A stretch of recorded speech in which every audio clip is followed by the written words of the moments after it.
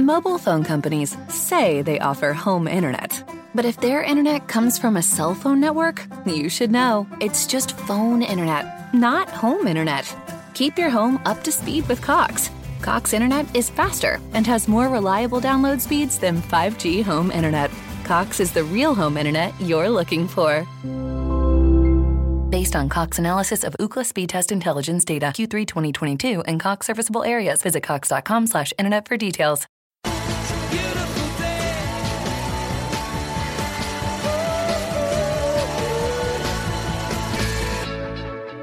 Hello listeners, and welcome back to yet again another episode of the Beautiful Game Podcast. As always, I'm your host Budge, and I'm joined by my faithful two co-conspirators Dot and Dej. Gents, how are we doing? Dej, man, you go first. Take the lead, Dej. It's usually Dot that likes the lead, so your turn this time, Dej. Yeah, it's nice to go first for once. But I'm doing well, Budge, man. I'm doing very, very well. Good weekend? Yeah, man, very good weekend. A lot of football, a lot of good games. Yeah. And to top it all off, like, we're joined by some special guests. If the pre-match talk is anything to go by, this is going to be a special act. So, I'm ready for it. Absolutely. How about you, Dot? What's going on, man? I'm good. Obviously, only one other team in the room won with Liverpool, and the rest dropped points. But, yeah, man, I'm good. Man, we moved. The agenda's started already. We moved. Okay, so like Dej alluded to, we're joined by some very, very special guests. It's actually part two. So the first time we linked up, we went on their platform. Apparently, the rumours were that they're putting a tepid performance and they had to ring the changes. I mean, the last time I checked, City Boys was up. City Boys are up. You know what I mean? So I'm not sure about this hot girl summer. Maybe they can pull it. Maybe they can pull it back on this episode. Without further ado, we welcome the Gold Diggers to our podcast. Welcome, girls. Okay. Girls, feel free, man. Introduce yourselves. Plug your Twitters. Let us know who is representing the Gold Diggers today. Well, my name is Toby, and my hat is Choji ABO on Twitter. Okay. My name is Beatrice, the United fan here. My at is Bookie_Beatrice. And my name is Rose, and my at is RoseMCFC. Okay, brilliant stuff. Can I just add that, you know, we've searched long, high, and wide to find a City fan. Here we go again. We've finally managed to find a City fan living in London, and that is Rose. So I think it's difficult because they only have 7 fans apparently. Very funny. Okay, cool, man. So without further ado, let's get things cracking. I think the best place for us to start, obviously, is the results from today's game, Super Sunday. Let's start things off with the North London derby. Obviously, Arsenal playing at home to Spurs and got a draw, 2-2. Late on, Aubameyang with the equaliser. Let us know what your thoughts are about the game, guys. What do you guys think? Who wants to kick things off? I watched a bit of it, but I just think both teams literally they're not the best, but they're both dead. I think. Do you know why? Because Tottenham, are you giving up a 2-0 lead? Like, do you get me? Like, they should have taken advantage of that, but they didn't. Yeah. But, I forgot what I was going to say now. That's the thing. I feel like even though Tottenham were 2-0 up, I always thought Arsenal would come back. Just always thought they would come back. Even at 2-0 up at half time, you thought, I thought Arsenal was still in the game. Because I feel like both of the goals were lucky, so they didn't really have any solid points. Like, there was no player that I thought, oh, this person's going to come and change the game. They were just both lucky goals. So I thought Arsenal would come back, but...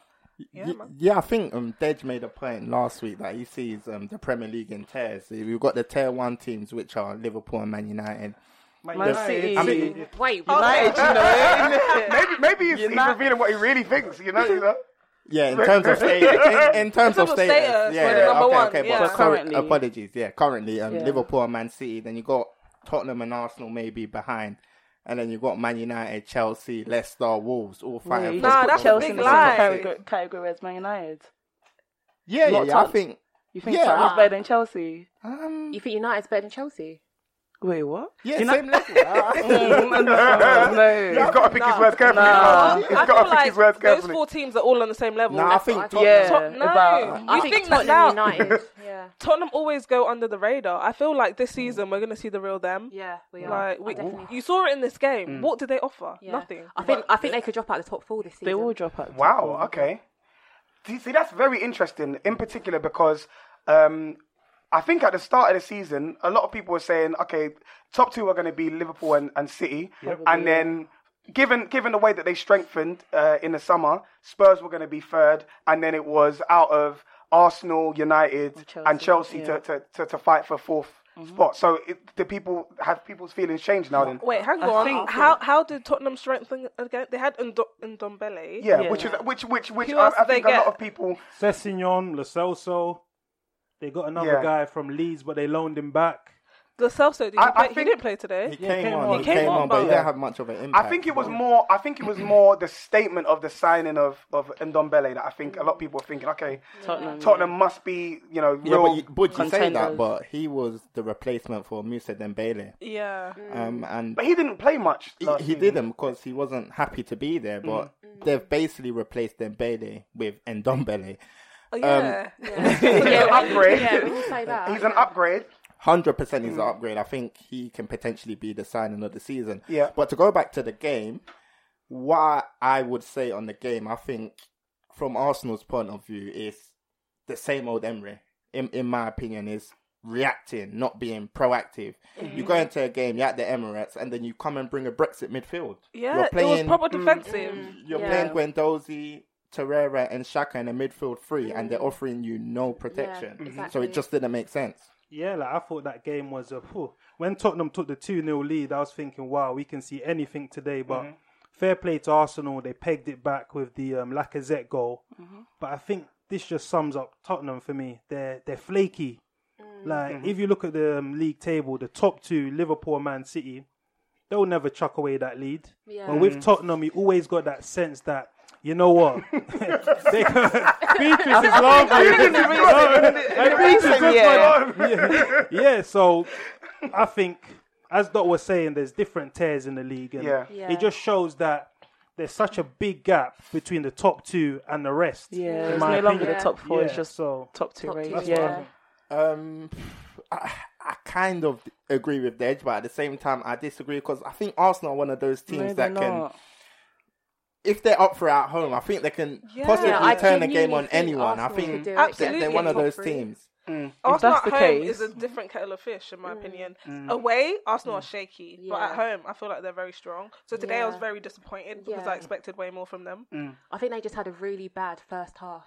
But in the second half, I feel like they were a lot better. The momentum was on the side of Arsenal. Definitely. And, obviously there was the chance that Kolasinac was offside for. But, they were pressing. Definitely pressing for that third goal. It didn't come ultimately, but... Yeah, I feel like Arsenal will get a lot better. I think they just need an international break. And I think they'll come back. I think they'll be all right. I think that's very... I think the international break came at a perfect time.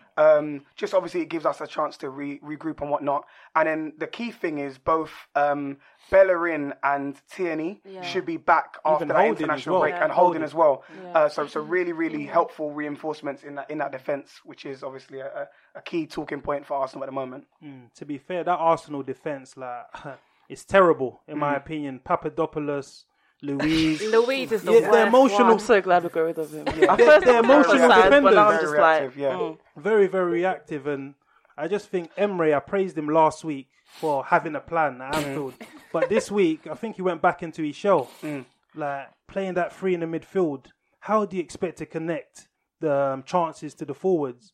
Like, there was no creativity. And we saw in the second half, Ceballos came on immediately. He gave the team a spark, doing that shot. Then you could see the fans were lifted. So I want to know, why is Emery playing that poor midfield that, I don't know. I just want to play devil's advocate here, though, right? So last week we spoke about the tactics that Emery deployed, and we were basically saying that ultimately they worked for 40 minutes, and then it was individual errors which then led to the goals. Can we say the same this week to a certain extent? Like, it was really individual errors yet again that made his plan come unstuck. Can we say that? You say that, but these Arsenal players at the top level are going to make these mistakes week in, week out. Not even that. They can get away... Sorry, Xhaka is notorious for doing that. Why? Why are you playing him? And then they went and got David Luiz. Like, it's just calamity. Xhaka's your captain as well, right?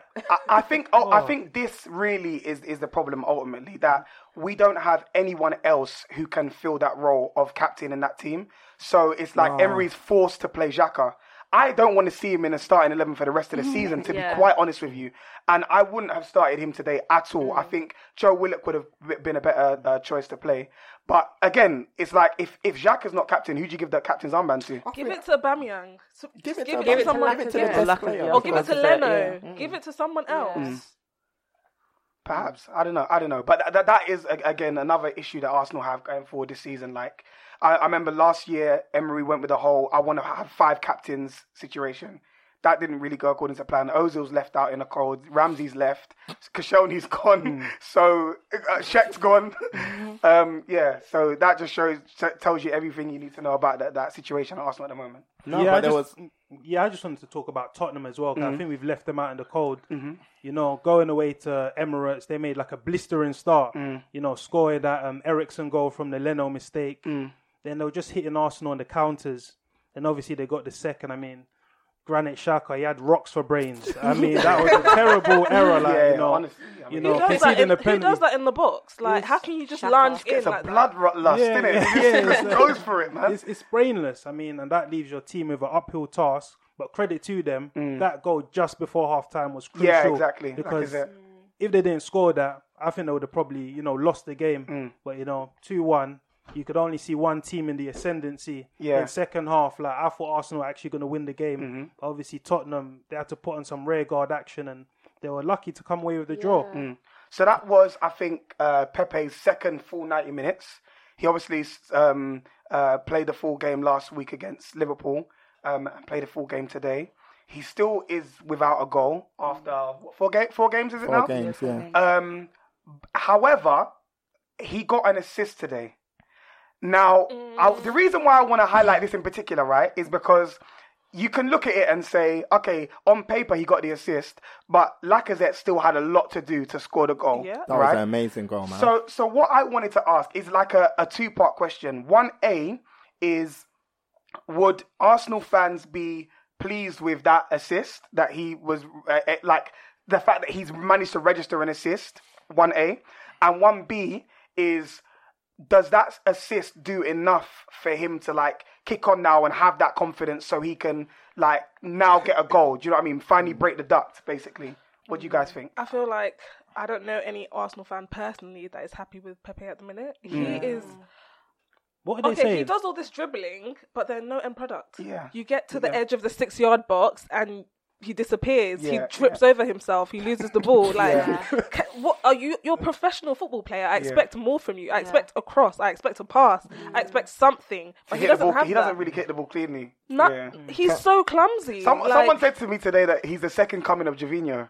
Oh, and I really felt that, man. Stop that. I think he just needs a goal. He just needs a goal. And I think. Do you think it's playing on his mind? Because when I see the way he plays, it's like he's overthinking it a bit sometimes. Overthinking it, definitely. I think to take a step back, going back to the game, I think positives for Arsenal, definitely. I think Lacazette was playing like a captain. So you were speaking about captain earlier, and he really led the team forward. Big shout out to Guendouzi in the midfield, because I feel he put in a tireless performance. Definitely. Not too sure about the defensive balance. I just think Emery just doesn't have the quality to get that defense organised. And over a course of 90 minutes, they're going to rear their ugly head and make mistakes. I think 2-2 was a fair result, because I think Tottenham came into it late. They had opportunities to get a winner.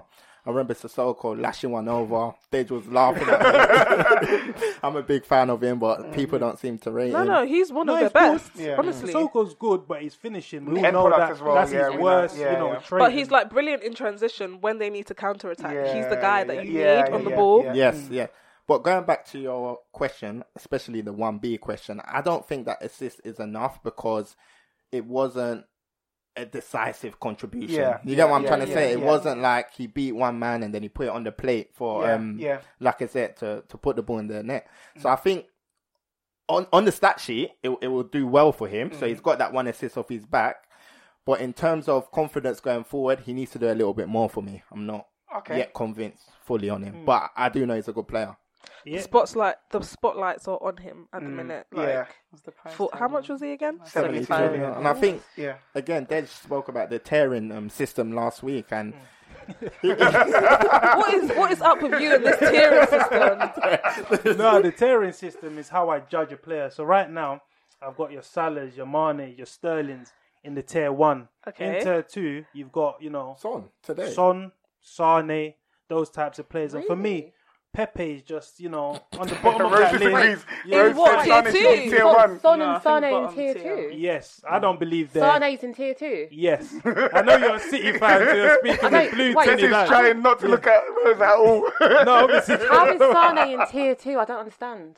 So would you Because- say Sane is on the same level as Mane and Sterling? He's up there, yeah. Yeah, but you see that he's up there, but he's But not he's there. on the same No, level. but she's trying to say in He's not there with Sterling. Son it's should not. be Son is 3, better. basically. Maybe tier 3. ability wise he's better than Sterling, terms but of in terms output. of decisive output, I'm sorry, man. Sterling's up there with the best in the world now. Like you have to give him that credit. He's gonna get 20 league goals this season. I don't want to go off on a tangent, but to answer your question, one day will Arsenal fans be happy? Of course they will. You said what? No, Yeah, they with Pepe. won't. No, they Yeah, I think won't. they'll be think partly happy in happy, terms partially. of his contribution, but the But he didn't decisiveness. contribute. As Rose said, all he But needs on is a goal, I paper. believe. Yeah. Because Yeah. I've watched these video compilations. I struggled to get that one out. But yeah, I've watched these video compilations from Lille, Yeah, last you know, season, like- yeah. especially last week. Yeah, when yeah. it was at Anfield, that chance 1v1 when Henderson missed the ball. I've That's seen him his bread bag and those butter. chances. Yeah, Yeah. yeah. So I think right now he's overthinking things. He's snatching at it. playing But the on his assist, of course, will do well for him. I mean, football's a confidence game. It's registered on paper. So I think going forward for him, he just needs to get a goal. And let's not forget, those last 2 games away at Liverpool, at home to Tottenham, these are like one of the toughest fixtures. So I think against the lesser sides, he'll be able to score goals. Yeah, but I'm they- expecting but 15 you goals need from him him to this score But season. you against want the him to big turn up in sides. your I big don't understand. games.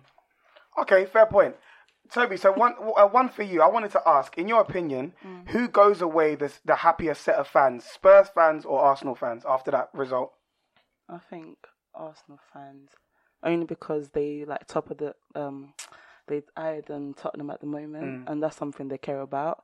And the fact that they actually didn't lose a game, but they did drop 2 points, but Yeah. it's better than nothing. Of if you get course, what I mean. especially coming back I from think 2-0. it's a comeback, You know what I yeah, mean? it's a That's- Yeah, so I think they go away happier. Okay, cool. No, but I don't know, because, do you know, at the end of the game, Spurs fans were celebrating that draw. Really?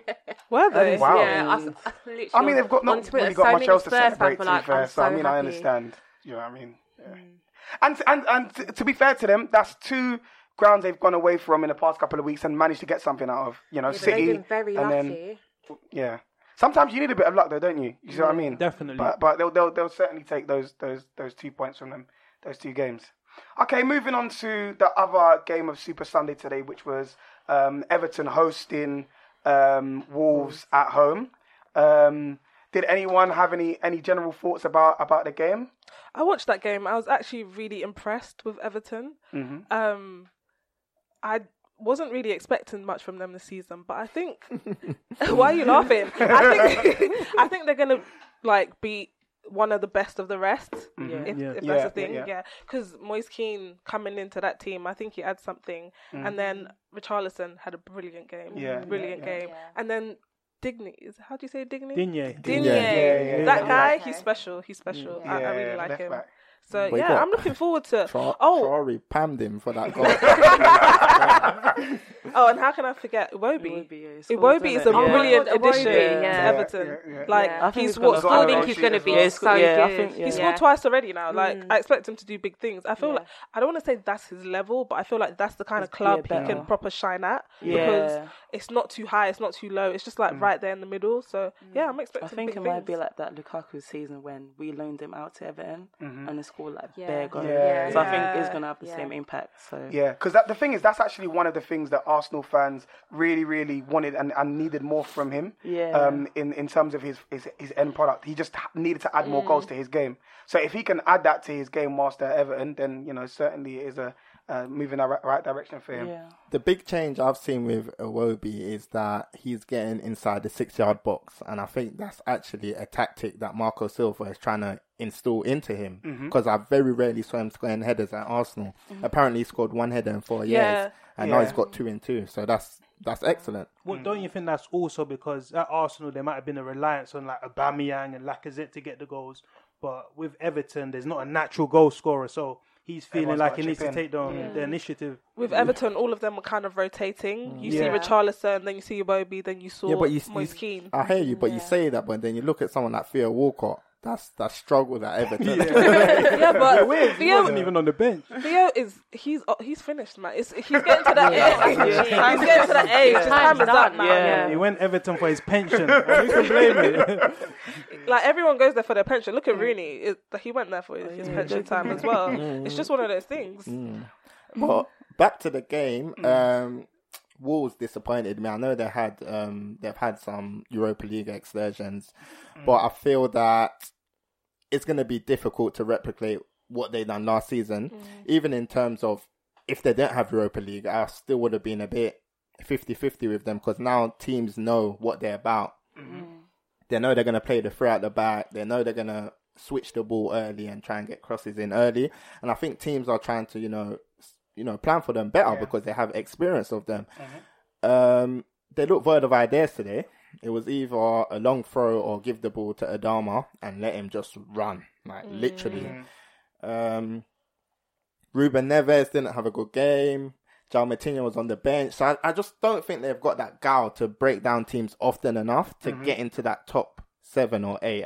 I see them coming mid-table around 10th this season, but they'll be fine. They're a good team. I think with Wolves, especially last season, we saw that they can steal points from the top teams. But when it comes to some of the lower teams, they struggled. So I think I just kind of expect that this season. When it comes to top teams. I'm not going to lie to you. I don't see them having those kind of results against the top teams this season. I think they will. They'll get draws. I think they will get draws from those top teams. I think they've just got it. They know how to do it. They'll turn up just for the sake of it. I think it also depends on how far they go in the Europa League. I know they've played like 6 games. I think they've won all of them. I know their last game was against Torino, but they're still one of only 2 teams that haven't won a league game this season, along with Watford as well. But yeah, as Dot said, I think their system is getting found out.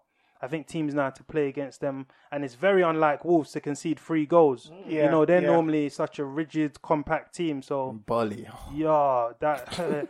I mean, again, rocks for brains. It's like Shaka. Your team is trying to get back into the game, and you just it was 90-something minutes. Who does that? I think it was fatigue. Probably played on Thursday. He's tired. He's just tired. He tried to body him. Tired. Man. So I think Wolves, they'll finish maybe 8th, 9th, but best of the rest, I think that's going to be between Leicester and Everton. Yeah, so I think see those that. are the 2. Yeah.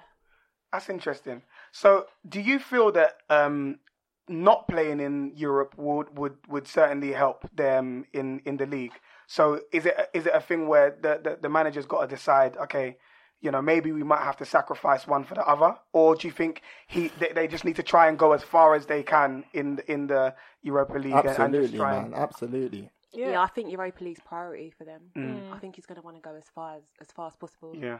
I think they might jeopardise their Premier League position because of the strength of the squad. Because today you saw João Moutinho on the bench, Diego Jota on the bench as well. Who I think Dot mentioned that there wasn't enough guile in the team. If those 2 players were playing, maybe there might have been a bit more creative impetus in the final third. And also, I think Wolves are like a European team as well. They can go away from home, keep it tight, keep it rigid. Then at home, finish off the job. So.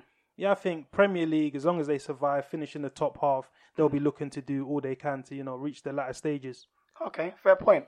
I wanted to also highlight some comments that were made by Graham Souness, in particular on Moise Kean. So, in summary, basically, he was questioning the decision that Juve made to sell Moise Kean, and he basically alluded to the fact that he thinks that it had something to do with like his off the field antics. So he was suggesting basically that maybe he's a player that lacks discipline, and that's the reason why Juve was so willing to let him go. He actually even compared him to Adebayor, and I don't really understand what the comparison there was for, because I don't recall Adebayor having many issues off the field. But what are your... You know, Arsenal and Man City, when he left, there was always this media storm around him. Of course. He was painted as this villain. Well, this is it. I think sometimes things are blown out of proportion a little bit. But, what do you guys think about those comments? Do you agree with that sentiment that maybe there is something like off the field that we may not know about that could be the reason why Juve sold him? No, I disagree. I do think that King probably had a word with like Juve, and I think it was mostly maybe the racism that he experienced at Juve, and I think that's why he might have wanted to leave. I don't think it's nothing to do with his attitude. He's 19. Nah, I genuinely think it's the racism that might have been the reason that he left. This is like typical Souness. Everything he says, there's just always an undertone of something. I don't know what his problem is. He just has an issue with like black players. He has a problem, and he needs to get that sorted out. Yeah, he does. Because when he was talking in the studio, Mourinho was just looking at him like. That's the thing. Mourinho didn't say nothing. He was just looking at him. Because no one agreed with him. He's just weird. He plucked it out of nowhere and just thought, oh, it's okay to say this. No, it's not. Like people can see through your. People can see. And also, what didn't help as well, like maybe 5 minutes later, he was talking about Eriksen. He said, I don't know the lad, but I assume that he's good around the place. He's good to have. Like, and you have no indication what these people don't why understand that might be the case. is there's millions of people listening to them, and they're going to absorb their information, and they're going to make their own assumptions about the players, and it doesn't help. This just fuels the racism. Yeah, it kind of fuels a narrative that you don't want someone that's just 19 that's just come into the country to have placed on their head. Like it's unfair. He's experienced racism in another country and he's coming here to have pathetic pundits talking about him in that way. I just feel like it's not there. They need to watch what they say. Like it's getting ridiculous now. I'm sick of Graham Souness, honestly. I don't want to see him on my TV anymore. The media needs a refresh. I mean, we've been campaigning for it. In these new faces, these old dinosaurs, they need to be phased out. I'm tired old dinosaurs go extinct, you know what I mean? So, going back to the whole issue of him being, I don't want to call it an issue, but him being sold by Juve. Do you think it was like it was him that came to them and basically spoke about the whole racism issue and whatnot, and him really pushing the agenda for him to get sold? Or do you think it was more of Juve thinking, okay, maybe we're a bit, heavy up front. They're still obviously got Higuain. They had Dybala. I'm not Mandzukic. Is he still there? Ronaldo as well. So do you think it was also them thinking, you know what, we've got a few too many players up front. We can't guarantee that you're going to get game time. Do you think that had a bit more to of a part to play in him being sold? I think so. I think it's a bit of a balancing the books job from Juve. What I think. And I think obviously him going to Everton will guarantee more minutes. And I'm sure he must have had a conversation with Marco Silva. Marco Silva probably said, we're going to look after you and this is going to be your new home. But I think, again, we need to give him time. Yeah. Everton are probably expecting him to come in and hit the ground running. Exactly. And I read recently that he said he wants to get 7 goals. I mean, you really don't want to hear your striker saying that. Yeah. It's not really a lot of goals. That is so I thought he was going to say 15 goals or something, but I think he's someone down the line. He can probably come good, but this season it's just about adaptation. He's only 19, so he needs to settle in. Is Everton the right move for him at this stage of his career? 100%. 19, He's going to get guaranteed game time as well. And there's loads of young players in that team as well. It's the perfect place to sort of grow for him. That's what I think. Cool. Okay, so let's round up now. Super Sunday. Let's look at the fixtures from yesterday. Before I get told that I'm running an agenda, we're gonna start with the Liverpool result. No, Budge. We say European champions here. Okay. You haven't got the memo, boys, man. You haven't got the memo. Okay, so let's start. Let's start with the Saturday's results with the European champions, Liverpool. Yeah, it was who won 3-0 away from home at Burnley. We know that Burnley's a very, very tough place to go. I think it's the new Stoke, somewhat. Maybe. I'll go along with that. Yeah. I think it's a tough place to go, but you managed to get the full 3 points. And I think now it's you set a record for consecutive wins in the Premier League. I think 13 now. Yep. So that's definitely something that would you can take a lot of positives from. But what are your thoughts on the game? I predicted the 3-0 win, right, Dej? Yeah, I saw that you put in a sheet of all your games. I know, thought you're a bit smug right now. So smug. Yeah, so it was an interesting game because Burnley started with a Sean Dyche team. I mean, they play exactly how their manager looks. Very direct. Very Brexit style of football. You have to be honest. I mean, they started very, very well. You need the hospital. They were trying to, upset Liverpool. And those are the kind of games when you look in your itinerary that you can come a cropper in. Yeah. I mean, it took a fortuitous, Trent Alexander-Cross to get Liverpool on their way. It hit Chris Wood and went into the back of the net. Mm-hmm. Then, the second goal. I mean, Burnley were playing like Burnley never play. Trying to play out from the back. And that's what Liverpool love. Jurgen Klopp says, Gen pressing is the best playmaker. And that's what he showed. For me, what I like about that second goal, Firmino delayed it. Then he just played it into Mane. And Mane just guided it into the back of the net. Which put the game beyond doubt for me. So it was 2-0 at half time. And what I like about this Liverpool side is 2 years ago, I would have thought, you know what, we still got a game here. But with this Liverpool side, I just know the game is over. I mean, Beatrice is looking at me like, Beatrice, you're the game over. Now, I want to say something because Dej makes a good point. That game, yesterday, 3 years ago, that was our worst nightmare. Because you've got Skirtle at the back. You've got Lovren at the back that are going to make errors and they're weak in the air. But Van Dijk, that's his perfect game. Aerial, domination. He got spun a couple times though. Yeah, it's true. This is what fans have resorted to. I mean, you're resorting to someone cutting in and shooting with their weaker foot as getting spun. And that's the standard that he set. It's the only defender that he got spun. Or someone shimmied him. Like, come on, guys. Let's be real now. And he had a very trophy-laden week. I mean, he went to the lovely sights of Monaco. To pick up his trophy. Then obviously coming back to the hustle and bustle. Don't forget Alisson as well. He won the best goalkeeper in Europe as well. So let's not forget that. Yeah. So just to continue the game as well. The game was stretched. Then Mo Salah was causing havoc. Then he almost ran into Firmino. Then Firmino just took the ball and just slotted it. Yeah, he stole that goal still. Because that should have been Salah's goal. No, Beatrice, let me tell you. Salah was never scoring there. How do you know? No. He wasn't scoring. That was perfect for Firmino to come onto it and just guide it into the bottom corner. After Salah did all the work though. Yeah, that's fine. Do you know what? I know what Budge wants to say, but I just want to talk about the game a little more. Yeah. Fabinho. What a player. When do we start putting this guy in the question to be the best defensive midfielder in the Premier League? He's not. Are you being serious? Hold on. Kante doesn't play DM, so let's remove Kante. He plays in a box-to-box. I'm not even thinking about Kante, but hey. Fernandinho is being phased out of the Man City team. Yes, when he's playing, for me, he's still the best in the Premier League, but Fabinho is in that question now. He's in that equation. Oh, does anyone have a rebuttal on that? I watched the game yesterday and he didn't stand out to me at all. And that's the great thing about a DM. They shouldn't be standing out because they're cleaning up. Definitely, that's a great point. So, Liverpool, it's a great win. I mean, it's a great win. That's 4 from 4. The only team in, the English pyramid to still be perfect. The English what? What are you saying? The only team, if you look at the Premier League, Championship, League One, League Two, Conference, Liverpool. That's the English pyramid. Yeah. All right, go on. So, where's your prem? Exactly.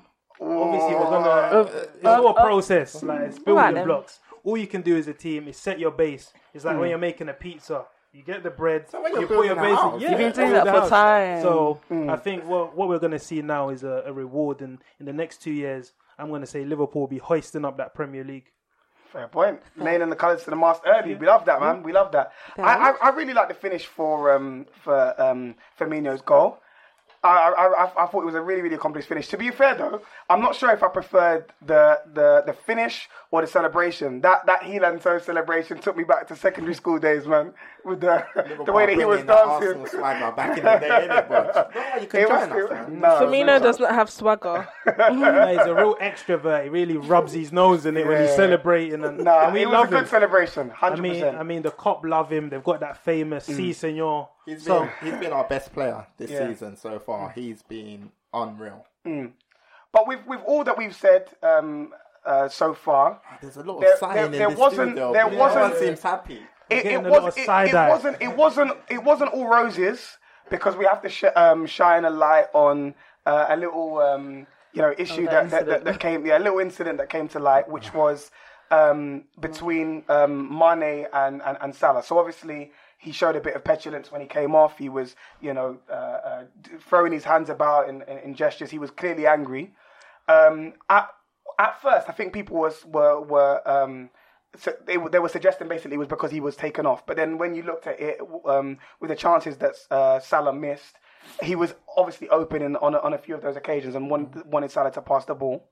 Now, Klopp came out and he basically cleared the air and said, "Oh, everyone's fine, everyone's okay." They were snapping after, laughing. Exactly. However, I think it's certainly not something that we can push under the carpet and hide under the rug, because this could be something that comes to light throughout the course of the season. And so what are your thoughts on that in particular? Can I tell you my first thought? Mm-hmm. Everyone in the group chat, they were like, "Oh, Salah's selfish, blah, blah, blah." And I was the only one that said Mane is a drama queen. I don't expect that reaction from him. Like, this is football. It happens all the time. Like, you're not the first that it's happened to, and you won't be the last, and it's going to happen again. Just get on with the game. Like, I didn't expect that reaction from him. I just felt like, you've done it before, Mane. Like, I've seen you do it to Salah. No one complain. Like, Salah doesn't complain. He gets on with the game. Like, he wanted a goal. You were 3-0 up, and he wanted a goal. I didn't see anything wrong with that, because it's that passion and that desire that has gotten Liverpool wins at times. Like, so you can't slate him for just wanting that goal. Like, I don't think you can slate him. I've got a rebuttal against that, because I think goals are precious to Liverpool and City. I mean, the league was decided by 1 point last season. So if it gets down to goal difference and you think, you know what, someone could have had an easy tap in, then that could be all the difference. But just to go back to the little skirmish that Mane had when he left the pitch, I think, to be fair to it, like, my view on it is that Salah, I think it's greed. I think it's greed, to be honest. And this is something that's been, developing over the last maybe 12 months. I think Mane must obviously feel aggrieved. And I think Mane, what his problem is, basically, he feels he's a top player. And obviously, if it was the Liverpool season where we just had Suarez, who was our main finisher, maybe you can accept your striker being greedy. But Mane still sees himself as a top of the top, a world-class talent. And he's probably thinking, it's an easy chance for me to score. At the end of the day, individual accolades are a byproduct of team success. And Salah needs to start putting his team, first, because this could, spread like a cancer into the camp. But this Salah, sorry to butt in there, but Salah passed it. Salah had the most assists in Liverpool last season. That wouldn't happen if he wasn't passing to his teammates, in my opinion. Mane had 1. Correct. There we go. So everyone's talking, Salah doesn't do this, he doesn't do that, but Mane doesn't do it either, because if he did, he'd have way more than 1 assist. Can I just make a quick point? I don't want to go too much into it, but I'm on Beatrice's side, because I feel that that's what makes you a world-class player. That hunger and that desire to score and score and score. Yes, you're going to make mistakes. I don't agree with Mane's reaction, but I can understand it. Okay, fair. And I'm just looking at a few stats that I saw yesterday.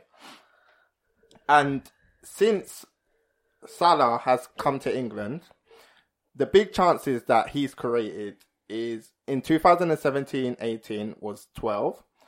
Last season was 16. And this season is 1. Yeah, that's 29 in total. Compared to Mane, in 2017-18, it was 9.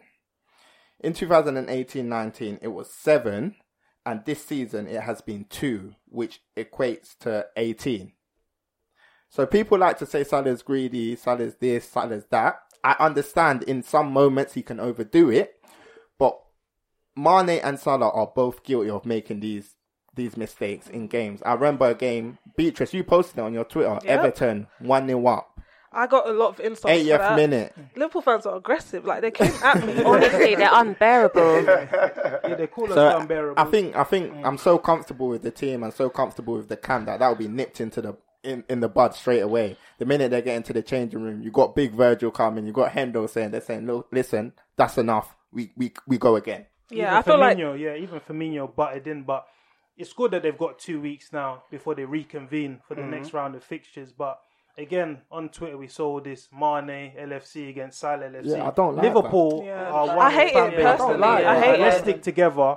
Again, it's a team game. It's not about individuals. So This is what opposition fans want to do. They want to cause fractions in the camp, and we're allowing it to No, happen. the thing is, right, Salah you lot needs to, started like, it. Yeah, be you more man team did that to player. yourself. You guys started it. Like, you're only seeing everyone jumping on the Mane train because Liverpool fans started it. You love Mane so much, and I get it. You love him, but stop doing it at the detriment of Salah because everyone else is jumping on it. They're going, oh, Salah's this, Salah's that. No, I like, agree, that's not I what you agree. need. Of course, we need a team harmony, but I think the way Liverpool play is so obvious when someone's being greedy. Because let's face it, when you get to the attacking positions, it's just a quick 1 pass, 2 pass. So when you're over dribbling, you stand out like a sore thumb. Yeah, but Salah has always over dribbled. I don't think this is something new. He's always been like this. He's always been hungry. He's always wanted to score. So I feel like it's unfair for you to now start Singling him out. singling him I out when agree, it's but- something that he's always done. I agree, but now that Mane is matching Salah's output, I think- that's where he's thinking, this is getting scary.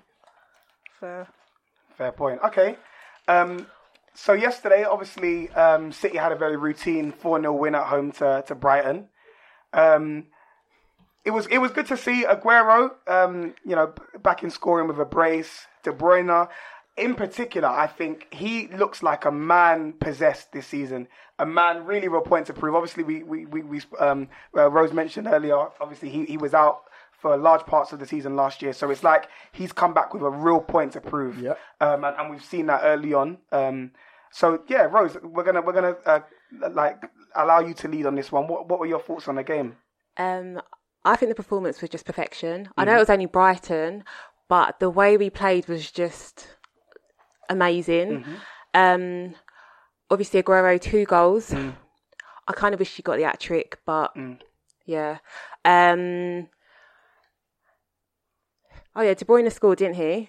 Yes. So he yeah. opened the De scoring. Bruyne scored the I first think it goal. was inside, was it 70 seconds? Was it 70 seconds? Yeah. It was really So David early. Silva Okay. assist. It was really early. Yeah. David Silva's been Yeah, amazing. and Yeah, he got 2 assists. David Silva got 2 assists as well yesterday. yeah, and then Bernardo Silva scored the last goal as well. Yeah, when he came on, I think it was his second touch, innit? He scored with. That was So good. yeah, no, I thought it was a really good performance, but then again, it was only Brighton, and I feel like, I don't know, I feel like there is something missing. Even though this was an amazing performance, I just feel like Something's I think there's something, and I think you know what the something is. The something is Liverpool. I feel like I don't know why. I just have this belief that Liverpool are going to do it this season, and it's really annoying. That's very interesting Interesting. coming Yeah. from a City fan. Yeah. Yeah, that's the only thing. But yeah, Laporte, obviously, it doesn't look very good. So I'm a bit worried. And think about it, we got rid of Company, and Yeah, we don't yeah. really have much there. I know Fernandinho can step in, but he's not Laporte, is he? Let's Yeah, be of course, realistic. of course. So How's it looking? It looked like a real nasty. I think it's quite serious. Ligament, Even the way perhaps. Pep was talking about it, I think it's looking very serious, and he might be out for a while. The way he planted his foot was very grotesque. yeah. It was Yeah, nasty, yeah. that's why I'm quite happy about the international break because obviously we're still without Mendy. We're still without Mendy. He's returned to full training now, hasn't he? Yeah, But that's he's just he can't. He's not. Yeah, he's that's definitely not why matched the yet. international break came at the perfect time. Obviously Gabriel as well, waiting for him to come back. Stones waiting for him to come back. Sane. How long is Stones out for roughly? Do you think? I think he should be back after the international break. Okay, yeah, much needed. Yeah. Yeah, so yeah, Stones, and then Laporte and Sane are looking like long-term injuries. I'm just hoping that by the time we do actually, hopefully get to the last 16 of like the Champions League and stuff, I'm hoping they'll be back because we're going to need them because we have a decent group, but I know that the next, like the first decent side that we face, you know what happens to City. yeah. I feel like Pep overthinks things, and I don't know what happens to us in the Champions League. I do think this season, though, Pep is going to go for the Champions League. And that's why I'm a bit worried about Liverpool, because I feel like it's going to be at the expense of the Premier League. So, yeah. That's interesting. Just a quick point on the City game. I think Pep was furious with the injury because he expects his City team to win the ball quicker than that. And that's how the injury ended up. He just didn't seem happy at all. Just a quick note on Brighton. I think they're impressed yesterday. I know it sounds bad, like they lost 4-0, but I saw a different Brighton to Chris Hughton's Brighton. I saw them trying to attack, and they had a few chances against you guys. So credit to Graham Potter. Yeah, to be honest, I caught a bit of the game, and as you said, there was a lot of chances missed by Brighton. If it was a more clinical team, City would have been punished. And just to buttress on Rose's point as well about the centre backs missing. You know, obviously you got Laporte with the nasty injury. Vincent Kompany, he's a real pillar of that, that unit. Yeah. So missing Kompany and Laporte for a sustained period of time. You know, people are saying that this, shifts the impetus onto Liverpool, and Liverpool all of a sudden become favourites. Yeah. Adding to that Sané's injury as well. I'm not sure if I really believe that, but, again, time will tell. It will definitely leave some scar tissue on Man City and Pep. Do you know what? I remember when we spoke about Sané being injured initially, and I think Dot mentioned City still have adequate cover, and they can, Pep can obviously move things around and whatnot, and they can compensate for it. But for me, that injury was really, really, really pivotal. And you call me crazy, but I thought even just with that injury, that already tipped things slightly in Liverpool's favour. Yeah, did you see how the ground went quiet when Laporte got injured? Yeah. So this is the thing. Yeah. So I felt like it was already tipping in Liverpool's favour, like before the Laporte injury. Yeah. So now if it comes out, I think it's in the next day or so we're gonna get clarity on what exactly the injury is. They have to wait to the swelling. I think that. Man, that is a major blow if Laporte is because again he's the left side of the defense, right? So anyone who's going to come in to fill that void isn't going to be as comfortable in that position. I think I agree, but Man City and Liverpool, especially even Man City only, they're so dominant that they're not going to get overturned that much to get punished. No, I think it's the Champions League. That's where we need Laporte the most, I think, personally. Yeah, but UEFA gave you, they gave you a walkover of a group. You're fine. It depends how long he's out for, to be honest. I hope it's not a long term, because it looked nasty. I think it's going to be like the whole season. That's the thing. That's why I'm a bit worried. Yeah. If it is long term, do you think Pep goes and strengthens the team again in January? He has to. He wants the Champions League. He has to. That'd be interesting. Because who then do you buy in that position who's not already going to be cup-tied and who's going to be good enough to improve that defence? I think that would be really interesting to see. Okay, so enough of City. Let's move on now. Toby, we're going to come to you now. Chelsea obviously drew yesterday at home to Sheffield United. Yeah. Obviously, Tammy Abraham managed to get on the score sheet again. I'm so proud of him. We mentioned especially, I think we mentioned it last week. We spoke about like the best way to respond and react after the abuse that he suffered is to, do you know what I mean? To shut up the haters and score. And he's doing it. Now, 4 goals in 2 games. Yeah, exactly. Do you know what I mean? That's very impressive. The playing devil's advocate here, though. There will be people. Cynics. There will be cynics that will say, "Well, he's playing against cannon fodder." These are championship teams that really he should be scoring against, and a lot of people argue and say that's his level, so it makes sense that he's scoring against these kind of teams. What's your view on it? And do you think it's the right thing to persist with him up front? I don't think that's necessarily true, only because it's the Premier League. People think, certain teams, because they're lower tier. I'm using your word. You brought into the concept. Hallelujah. Bottom teams, top, the bottom 10, we should be winning against them. But you need to think about the Chelsea that we are now. We're not that Chelsea that we were 2-3 seasons ago. Like the champions. Like, you get me? Like, our levels, are slightly dipped to what we were. So I think Tammy playing up front for us is not a bad thing. We're doing all right because, we started the season a bit against United. But I feel like we've picked up. We've literally lost 1 game. We drew 2 games and we've won 1. So that's like an improvement from the start of the season. So them saying Tammy should be scoring against teams like that is whatever. I don't really care. We're getting goals. So what I find interesting... Sorry, go on, Butch. Because I was just going to say, obviously in the summer when Hazard left, I think the biggest questions that were going to be asked were, who's going to replace his output? Because obviously he was your creative hub. Most of the goals, assists, and chances created came from him. So the biggest questions were, okay, can Chelsea still score goals? They haven't been able to reinforce and get in any forward players. Obviously, Tammy Abraham stepped up. Mason Mount stepped up. Yeah. So goals, funnily enough, really aren't the issue at the moment. You're creating, you're scoring. Well. The issue is the defense. Yeah. So we're out about Rudiger as well. Yeah, so, exactly. Yeah. We're really lacking at the back. I think Zuma's just. Do you know what's so funny? Like before you got injured and got loaned out, I actually thought it was decent, like proper good. Yeah. But now that he's back, we're just. What's he doing? I think also that long-term injury he had, he doesn't really seem like the same player since then, unfortunately. So I think that has a part to play in it as well. But what? Yeah, I want to go back to the game because I watched the game really closely. I watched the whole 90 minutes.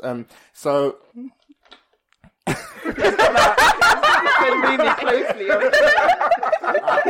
I really have a spotlight on Chelsea. So, the game was interesting. Chelsea scored, made it 1-0. Dean Henderson error. So I was thinking, okay, now Chelsea are going to put Sheffield United to the sword because they're obviously better than them, clearly better than them. The game was going on and Sheffield United were getting into attacking like spaces, and I was thinking like if they show a bit of composure and be a bit more braver, they're going to score here. I don't think they were going to get a result, but I knew they would score. I think the goal came from another error. 2 Sheffield United centre-backs went for the same ball in the air, and then Tammy Abraham whacked it in, not quite sure about the goalkeeping again. So basically Chelsea scored from 2 errors. Second half comes, Sheffield United score early. Well-worked goal. Really well-worked goal. And then, like, the balance of the game just changed. So, like, when I was looking at the match, it seemed that Sheffield United were more likely. They had Basham getting into that left wing-back position and whipping in balls. The 2 centre-backs become inverted during the game. And I was like, wow, like, Wilder's actually got these guys drilled. Like, they're playing good football. And then, like... something crazy happened, and at the time, I was thinking that, like, Chelsea are going to drop points here. I knew it. Frank Lampard brings on Batshuayi and Gilmore and Billy Gilmore, and I was thinking, what are you doing? You're 2-1 up. You can see that Chelsea are really starting to get penned in, and you know that this is going to be one of those games where you can drop points. And that made me think straight away that Joe Edwards, Jody Morris, Eddie Newton, are they yes men? Because you're meant to be challenging the manager there, saying, what are you doing? Bring on Christensen. Let's seal this game. And Batshuayi calls the second goal with a baggy touch.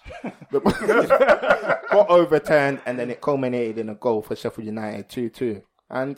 Chelsea, like, for me, it's worrying times.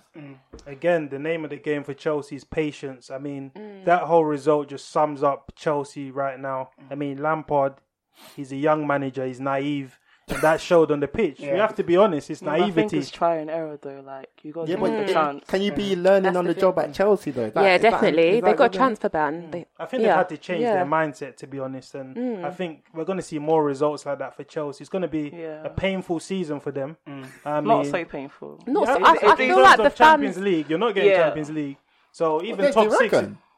They're not getting his colours to the mast. They're not getting Champions League at all. So who's getting Champions League? You'd be surprised because too many people thought we weren't going to win Europa last season. With the way the season's going, I expect what happened last season to happen again. Those 4 teams. It looks like battling. It's going to happen again. Liverpool will get Champions League. City will get Champions League. Yeah, obviously those 2, but we're talking about the rest. Do you think Spurs will get it? Spurs will definitely get Champions League. And I'll tell you why, because they've got the best manager out of the rest. Okay. And the last one, before I was Man United. I know we're going to go into that game, but I think Arsenal have to get in now with their expenditure that they've spent. There's no excuses. So, just to finalise and wrap up on Chelsea, we're talking about their defence and we're talking about the goals that they're shipping in. So, you know, 2 against Sheffield United, 2 against Norwich. 4 against United. They're really shipping in the goals. What the problem is, the problem is that they don't have defenders that are capable of playing such an open game. None of them really fit the mold. I mean, Zuma, he's erratic. I think Tomori, he impressed me. He looked better than Zuma, and he's quick and he's an athlete and he can bring the ball out. But Christensen, is that what you're going to pin your hopes on? I'm not entirely sure. I think he'll be good with Rudiger. I think he'll be really good with Rudiger. Yeah, but he's weak. Like, but the issue is, right, that with this transfer ban and obviously the window being shut now, there is nothing that they can do in terms of reinforcement. We're restricted. So what can Frank Lampard, Jody Morris, and the rest of the team do in order for them to stop shipping in the amount of goals that they're shipping in? Surely there's something that they can do on the training ground. One thing they can do is get Azpilicueta out of the team. That's one thing they can do because he's been horrendous this season. The last couple of games, but I think we still need him. Like, he's got that leadership. Well, I think he does. More people don't think, but I think he does. So we need someone like him to like control, to be part of the team and just lead us. Yeah, there's rumours going around that as soon as Reece James is fit, I mean, Azpilicueta is going to go in the bin. I don't think so. As much as Lampard is trying to get like the youth in, but I don't think he'll do that. Not yet, anyway. Obviously, he's been playing Jorginho in this metronome position, but I'm not entirely sure that he has to play there every game. Sometimes, like, you can rotate and maybe put Kante in the DM position. And Jorginho doesn't have to start every game because I think one thing he does is that sometimes he can slow down the attack of Chelsea. Yeah. And Chelsea want to be this team that can counter quick. And although he's amazing and I think he's a great player, he doesn't always have to play the deepest midfielder. I just want to shout out Chris Wilder. He's done a tremendous job as well. I mean, Sheffield United have started well. This is a manager that was coaching at Alfreton Town, Northampton. So he's come up the hard way. And, you know, he's one of those managers that, you know, he has to, you know, earn his way. Yeah, and, you know, of course, without getting his team promoted, he would probably never manage in the Premier League. So kudos to him. Absolutely. Okay. And obviously, United travelled away to St Mary's Stadium yesterday. I managed to get a 1-1 draw. Beatrice, coming over to you. Say that.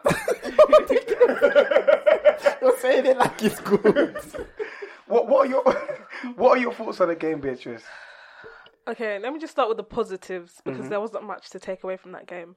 But Daniel James, you know, he's a player that he's had a lot of stick from our fans because he's an average player, I'll put it that way. But he's producing the goods. Yeah. Like, he's scoring goals more than our attackers, all the attackers combined. So I feel like that he's got a lot to offer in terms of what the kind of goals he can bring. So I'm really excited to see him play. That was the main positive for the game. That goal alone, that technique, brilliant. Definitely.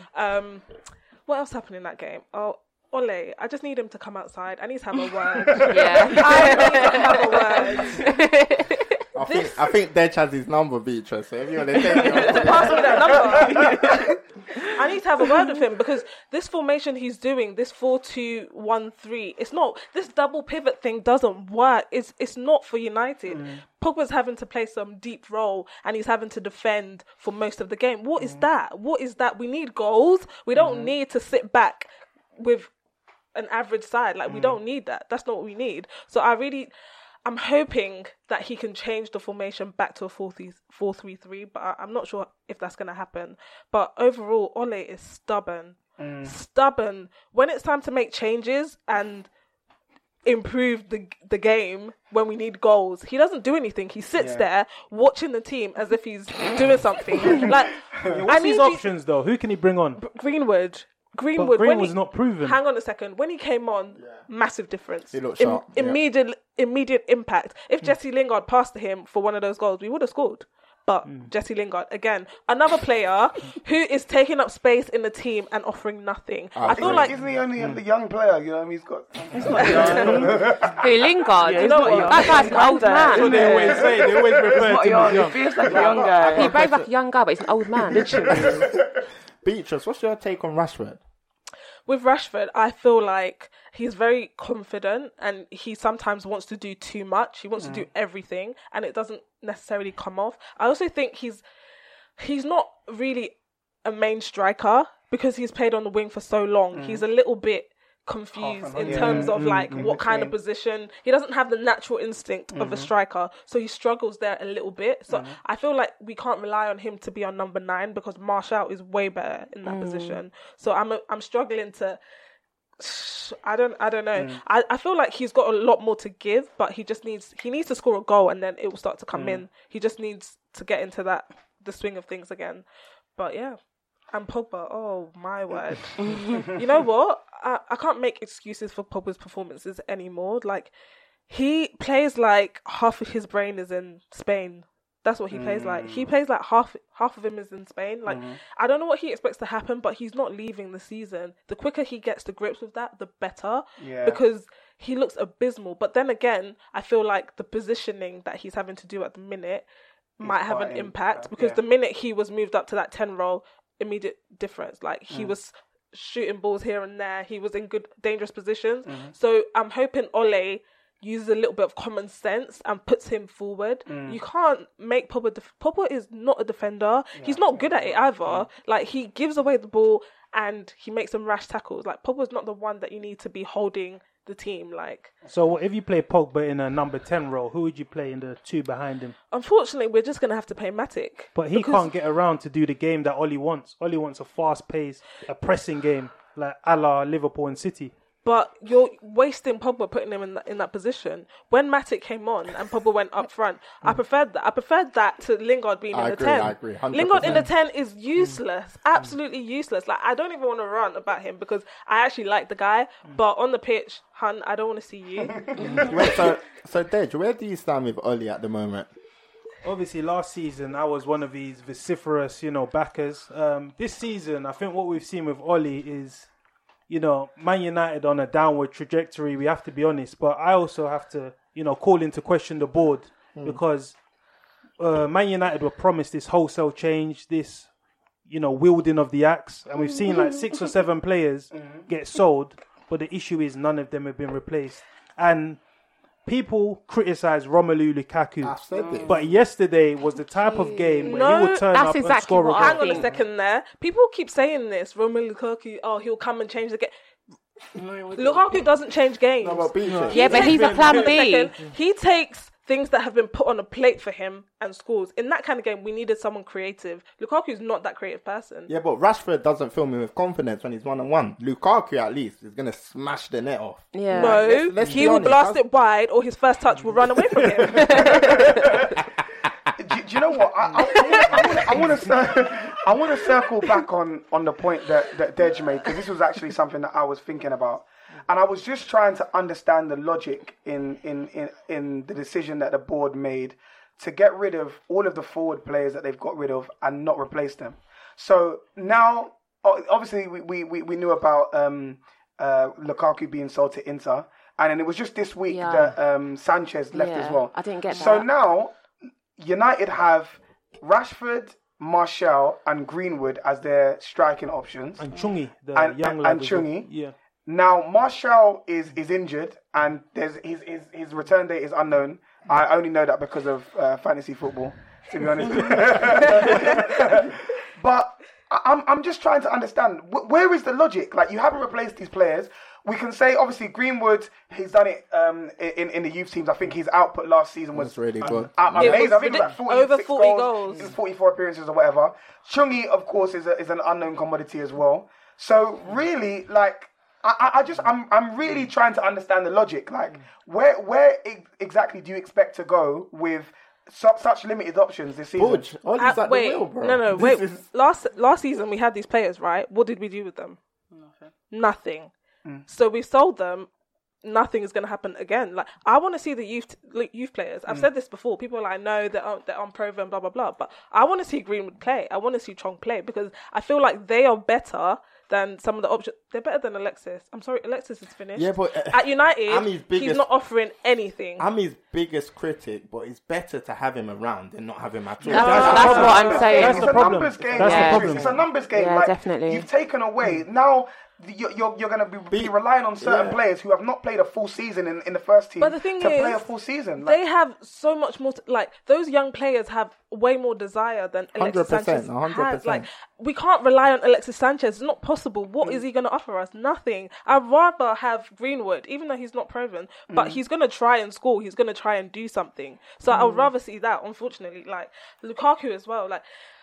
The thing is with Lukaku, But what about like experience, know-how in like the That's what I'm European saying. That's what I'm fixtures? saying. I You know what your frustration, and I echo them with Lukaku, but he delivers against last season he 14 didn't deliver. of the By the way, other clubs in the league. He delivered. he scored 12 goals last season. And how many did Rashford get in the league? Rashford got. Was it 9? I can't remember. But Rashford didn't play in the same position he did. He wasn't All our I'm main saying striker. is that Lukaku is one of your most consistent players. I'm not a big fan of him. No, he's not. He is. No, he's No, not. he actually is. Yeah, Lukaku his output is not is very, very consistent. good. Not at United. His He scored output goals. But he scored 12 last season. Yeah, but that's better. Yeah, but than how the many rest. goals did you score? Pogba scored Except more. for Pogba, it's better than everyone in the league. How much did Martial get? Martial didn't even play half the season. Yeah, but forget all of these. No, but you have to put that into permutations. context. caveats and Nah, disclaimers that you're The giving. thing is, right, Martial is going to score more than Lukaku did last season. I can bet my money on it. If he stays fit, maybe. If he not if he robust. doesn't, That's even if the he problem, doesn't, that- he's going to score more goals. Because I feel like Martial, as a natural finisher, he's way better than Lukaku. His hold-up play is better. His first touch is better. His instincts are better. So I feel like he has more to offer than Lukaku. And he wouldn't have been in that position right now unless Lukaku left. So I'm happy to see him as our main striker. The thing with Oli, I mean, he's being made a bit of a parody. But we have to be honest, he's operating with his hands tied behind his back. The board haven't really backed him. I know you can say, Maguire, 75 million, Wan-Bissaka. But let's not forget that money was recouped. Maguire was 90. 90 million. 90 million. But half of that money was recouped with the Romelu Lukaku sale. And obviously getting some of Sanchez's wages off the book. Do you not think he went to his board with a list of a short list of players To and bring said, in? Yeah. Yeah, I do believe so. but And I they think didn't the deliver. prob- They didn't Sorry deliver. to say, but I think the problem is Man United can't bring in these players anymore.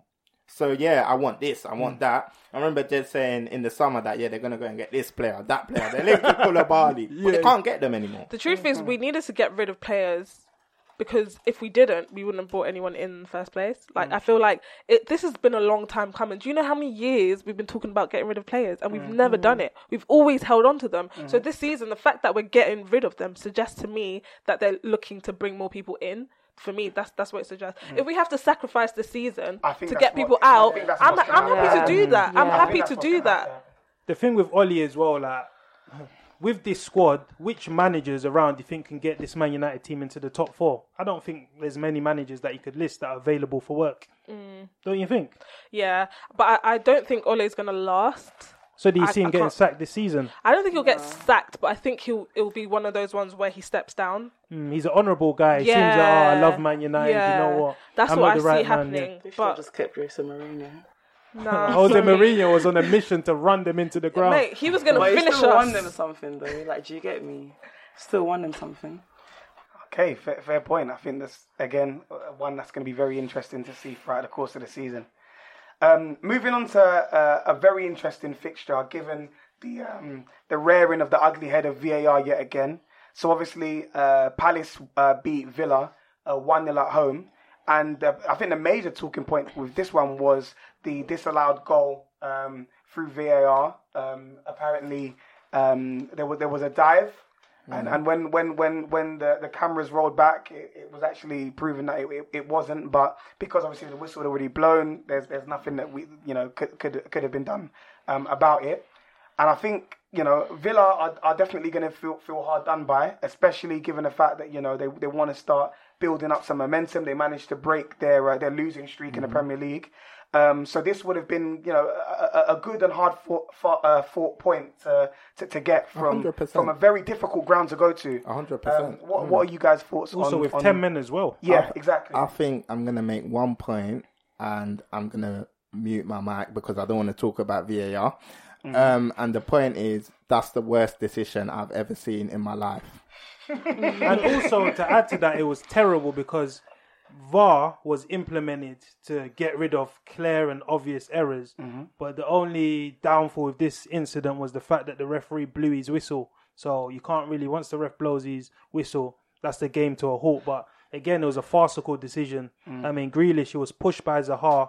Then Cahill made contact. It was clearly not a dive, and play should have been allowed to continue. Then Aston Villa get their point. But I feel like that wasn't VAR's fault. Again, that was just human error. It's the ref being not being a good ref. And sometimes I don't think it's every decision that VAR can like overturn. I don't think they don't have the authority to overturn the ref if he's already blown his whistle, unless it's clear and obvious. Unless it's a red card incident, that's the only one that they can overturn. But most of the other ones, they can't do anything about it. So I don't think we should put the blame on VAR. It's just one of those things that happen. I just want to question, what are the people doing at Stockley Park? What are they doing?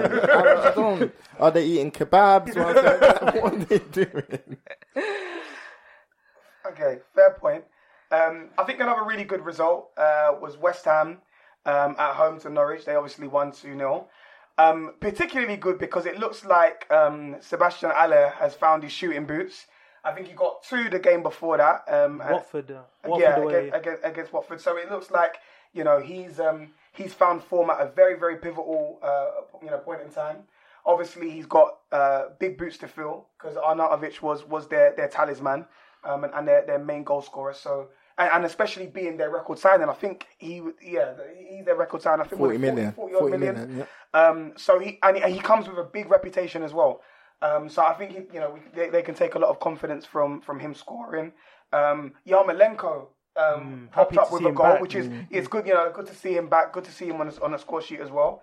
What did you guys manage to catch? Any of the game? Do you guys have any thoughts on that? Yeah, I caught some of the game. I think, West Ham against Norwich is going to be an open game because Norwich has shown so far that they want to play football. They're not compromising their style for no one. And I mean, they took the lead. Obviously, Haller, he's been a very, very good acquisition for this West Ham side. He's the perfect man for the way they play. You've got all these little players surrounding Lanzini, Felipe Alisson, so they can just pin the ball up to him. Then he plays off them and, he's looking like a good finisher as well. And we have to be honest, West Ham are one of them teams in the conversations for, these Leicesters, Everton. They can probably pitch in and around those areas. So, it's a good win to, get the wins ticking. Pellegrini's a good manager. And, they're on a roll. Good win from West Ham. Back-to-back wins. Pellegrini implementing his methods well. Just a quick note on Haller. I think he reminds me of peak Benteke. I think the way he manoeuvres the ball and then he's also got the pace to run in behind. He looks like a very good player. He should have had a penalty, but for some reason the referee decided not to give it and they didn't have a look at it via VAR. Surprise, surprise. So, good win. West Ham doing well and, the ball's rolling well for them. Cool. And finally, Leicester winning 3-1 at home to Bournemouth. Really, really interesting to see, just how, the Leicester chain just keeps chugging along, really. Jamie Vardy popping up with 2 goals. Also, Yuri Tielemans on the score sheet. And both of those guys managed to get an assist. Ben Chilwell as well. It would be very, very timely in the week that I take him out of my fantasy team that he pops up with an assist. But there we go. Thoughts on the game, guys? I feel like Vardy's goal was elite. Yeah. Vardy, he still has it in him. Like, I thought he was finished, but he's still got a lot more to come from him. Yeah. I was really impressed. Bournemouth, what's going on with them? I expected a bit more from them. Yeah, I expected way more because last season they impressed me so much, but this season it seems that they've kind of dropped off a bit. So I was quite disappointed with that. Leicester, the best of the rest. That's what I call them. I've been blowing Brendan Rodgers' trumpet on this show several times. I think he's an amazing manager, and that Leicester team, they're so dangerous. They've got Talisman, they've got Maddison, they've got Vardy. They've just got an array of talent, and I feel that if they stay in and around the top four, they can potentially have a good crack at it. Potentially have a good. I'm not saying they're getting top four. I'm saying that they can have a good crack at getting top four. Dej, for you, the Talisman tackle. Did you think that was a red card? Because a lot of people have said, "Oh, that was a shocking decision," but I can kind of understand why a yellow card was given. It was a bit of a freak incident. I think. Again, VAR is clear. It has to be a clear and obvious error. And for the referee, in his opinion, or VAR's opinion, it wasn't a clear and obvious error. So they stuck with the referee's decision. But to go back to the game, I think Jamie Vardy, he's a player that's got a new lease of life. I mean, let's be real. He chucked in the towel when Claude Puel was there. And this season, he seems to be as fit as ever. And he's still ramming in the goals. I think he got 2 yesterday, right? Yeah. Two yesterday, and he got one last week to break the barren run. Striker, yeah, so he's always going to be someone on those one-on-one moments. You can guarantee that it will bury them more time and often. And just to go into Bournemouth, I think that's typical Bournemouth. When they rock up away, they don't change their plan. They're going to say, you know what, we want to attack, and ultimately, because they're not as good as the opposition they're playing, they're going to fall a cropper, and that's what we saw. What a finish from Callum Wilson, though. Yeah, he's a top striker. He's been called up to England, so he's a good option to have for them. Who do you back to score more goals this year out of Josh King and Callum Wilson? Callum Wilson, for sure. Wilson, 100%? Yeah. Wilson. Interesting one. All right. So before we round up all of the fixtures, I think this wasn't a Premier League fixture, but I mean the Old Firm derby. You got give a special mention to it. So Rangers and Celtic. Celtic beating Rangers away 2-0 away from home. Dot, did you want to share your thoughts on that game in particular? Yeah, I watched the game. It was a 12 o'clock kickoff midday. Ibrox was rocking, raucous atmosphere. But I just think there's just a gap in quality between the two teams. When I had a look at like the Celtic team, they were just better. Rangers started off high tempo, high octane. They were pressing the ball, but I was like, okay, once the crowd settle and once Celtic settle this game down, they're going to put Rangers to the sword. And so they did. Edouard getting on the score sheet, doing what he does best. I think he scored against Rangers in the last few games. And then I think once they settled down the game in the second half, their quality showed. Rangers was a bit huff and puff. Jermaine Defoe, he got caught off quite a few times. He was offside. Joe Aribo, he looked impressive. He was getting like more dropping deep and trying to get into the half space. But there was a key point in the game where there was a overload on the left side for Rangers, and Aribo could have been one-on-one through, and Defoe didn't know that Aribo was behind him, and he kind of took the chance away. And I'm pretty confident that would have made the game 1-1. But late on in the game, Rangers became stretched, got a red card, and then Celtic just put them to the sword and killed the game off. Great 2-0 win for Celtic. Fair point. I'm literally just looking at the time now, and unfortunately, we're gonna have to wrap things up. I thought we were gonna talk about Van Dijk winning the best player in the world. In that. You mentioned it already. You mentioned it already. Talk about that. I'm happy with that, to be fair. Are we happy with that, Rose? No, you might not be happy about that. Fans are happy. You want to speak about it? Any thoughts? I think everyone's happy. Thank you. Keep it short and sweet. I think we do however, have to wrap things up with, of course, the prospect of the week. So again, as a refresher to everybody, and for those of you who may not have any idea about what or who the prospect of the week is basically a seasoned professional, someone who's been playing at the top level for a long time, however, was playing like a fresh prospect, like a 16-year-old who's just made his first appearance on in the Premier League.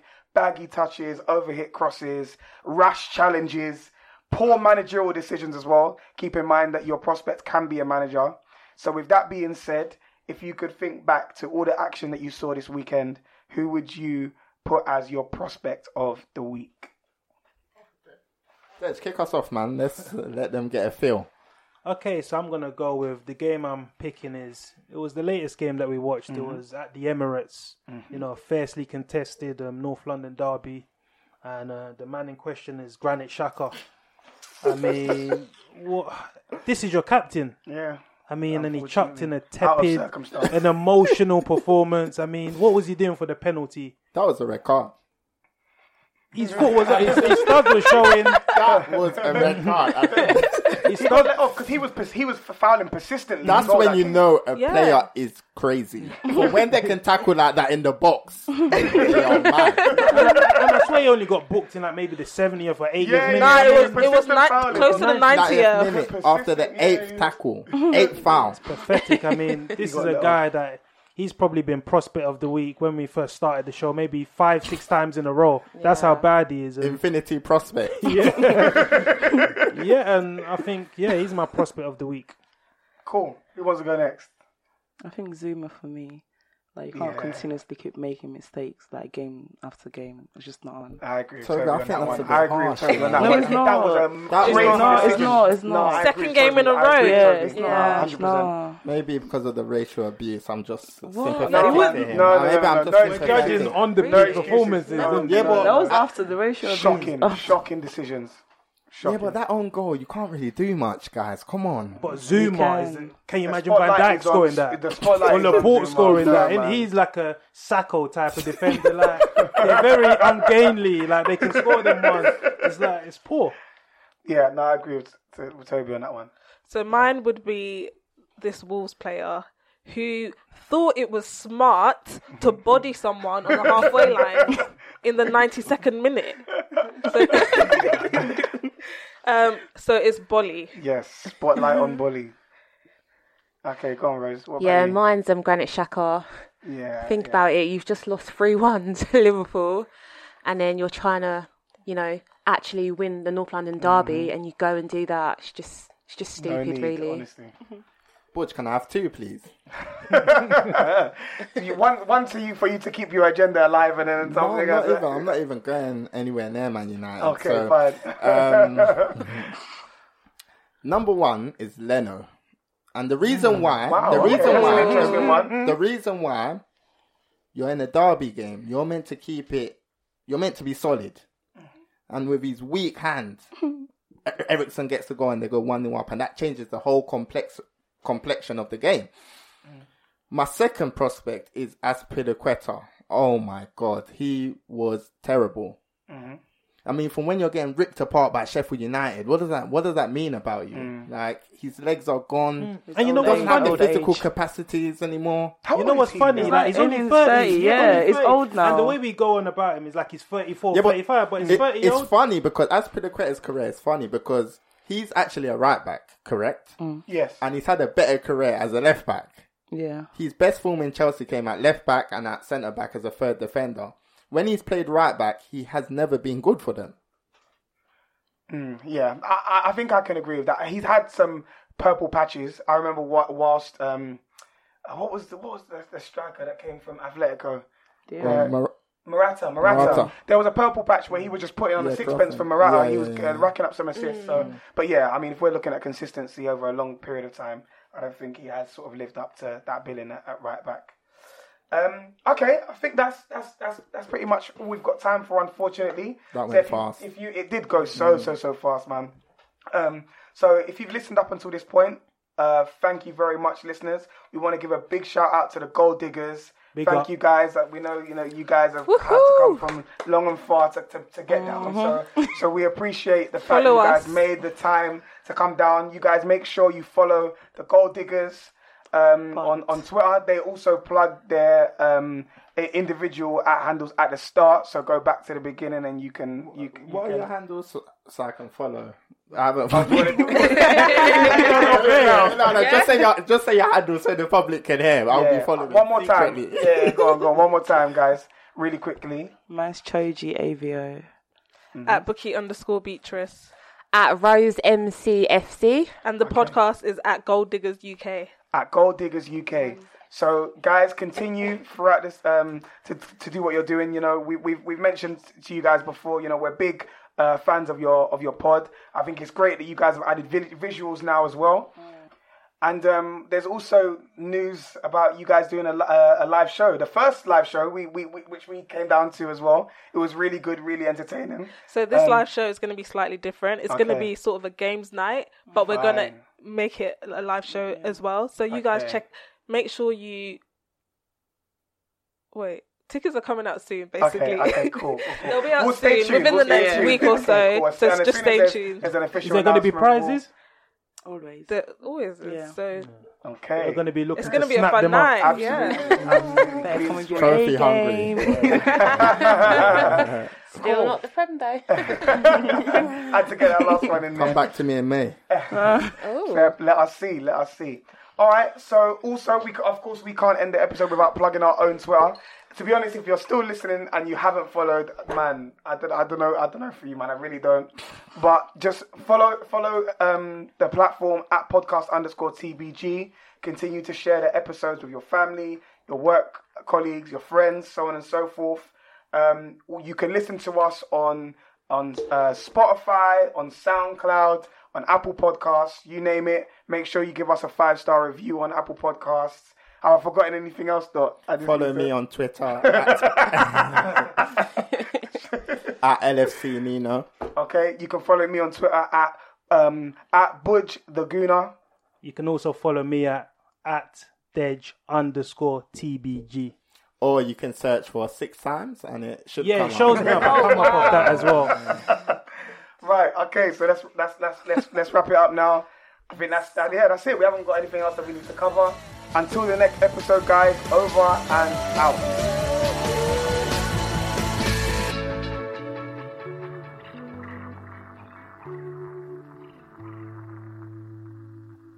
Mobile phone companies say they offer home internet.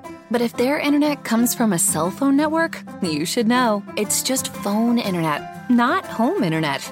Keep your home up to speed with Cox. Cox Internet is faster and has more reliable download speeds than 5G home internet. Cox is the real home internet you're looking for. Based on Cox analysis of Ookla speed test intelligence data Q3 2022 and Cox serviceable areas, visit cox.com/internet for details.